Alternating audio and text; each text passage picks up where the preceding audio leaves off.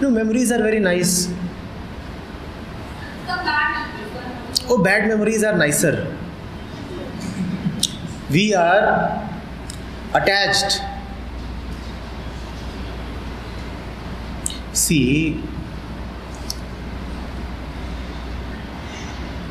there is a direct way of remembering something. How? By remembering it. This is a direct way. In fact, this is an honest way. You say, I am remembering something. So you put photographs in your house and all that, right? And you say, because I want to remember something or somebody or some event, I have put all these photographs. They will remind me and I'll remember. And there is also a dishonest way of remembering something or somebody. What is that dishonest way? Daily for 2 hours, I try to forget that person. Just like people meditate in the morning, 2 hours, I also devote 2 hours in the morning and 2 hours in the night to forgetting some person. What am I doing? I am trying to forget. This is a very proven and a very dishonest way of remembering. But a mind knows what to delete. Can you recall every single event that has happened to you since today morning? The mind automatically knows what to delete. And what does the mind delete? That which is not important. Will you remember this? Whatever is not important is immediately deleted by the mind. Right? That is the reason why you are still sane.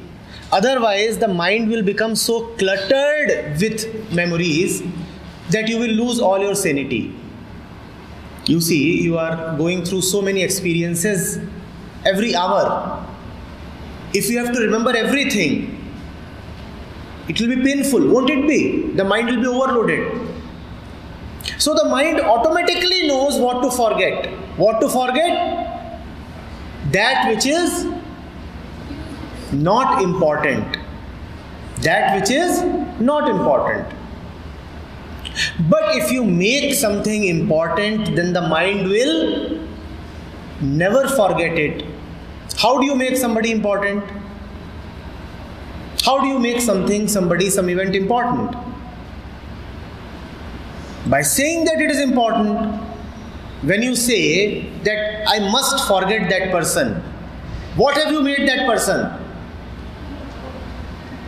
When you say I must forget that person, what have you made that person? Important. Now will you ever forget him? Because the mind forgets only that which is not important. But we keep spending our time trying to forget the bad memories. In trying to forget, you have already ensured that you will never forget. Never forget. Similarly, just as you remember good memories, you will also remember bad memories. There are only two kinds of things that you remember. Can you check?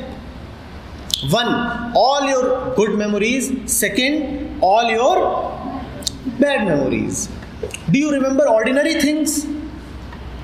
When you were in class 6th, you had a fracture in your hand. You remember that, right? But you remember what you were doing on 11th October when you were in class 6th, an ordinary day, nothing special happened. Do you remember that day?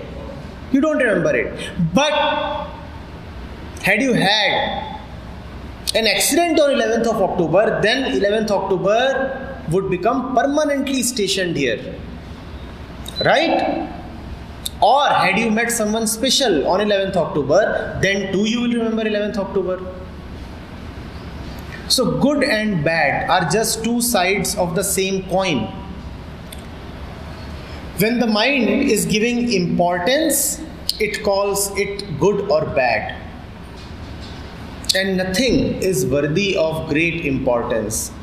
No event in the past deserves such seriousness. Nothing is to be called so important.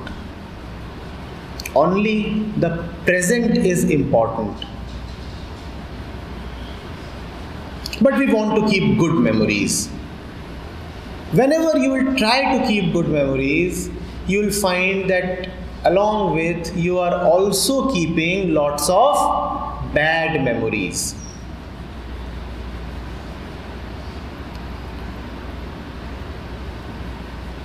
If good is important, bad is also important. But our attempt is, let me retain all the good memories and let me forget all the bad memories. That is impossible, that cannot happen. That is against the law of the mind. In fact, the more bad memories you have, the good memories will appear all the more sweet. You see, a lion was coming to eat you, and you were going to be surely killed. A stranger comes and saves you. You want to keep only the good part of it and forget the bad part. Is it possible? You want to remember only that you were saved by a stranger. But the moment you remember that you were saved by a stranger, you will also have to remember that you were about to be killed. So good and bad will always go together.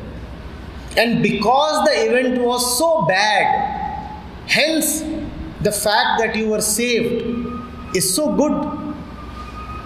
Don't you see that? Yes. Because the event was so threatening, hence there is a deep relief that you could be saved. Is that not so? But nobody asks, sir, how do I get rid of my good memories? Nobody ever asks, sir, how do I get rid of good memories? You always ask, sir, how do I get rid of bad memories? It's like asking, sir, I have a coin. How can I have only one face of the coin? The other face will always be there. A coin will always have two faces.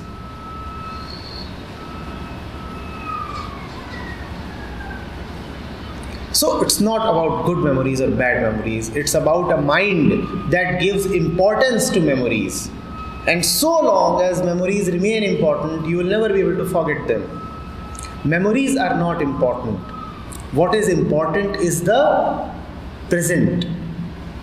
If right now you are still wandering in memories, can we relate to each other? If some of you are still thinking of some event in the past, will you be able to listen? Yes?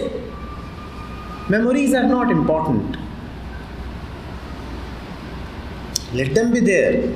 Some of them might be a little useful. For example, the password of your email account. That too is a memory. It's a useful thing, neither good nor bad. Let it be stored.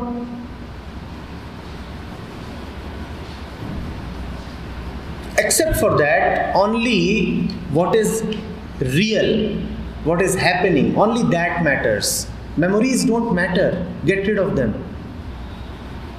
And you get rid of them by seeing that they are not important.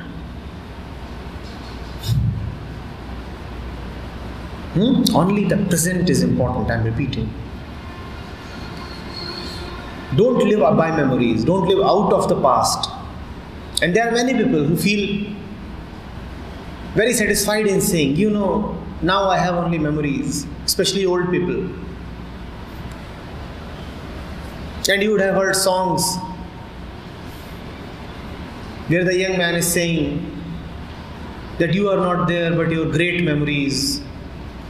And I can survive just by being in memories. All this is sickness. Don't fall prey to it.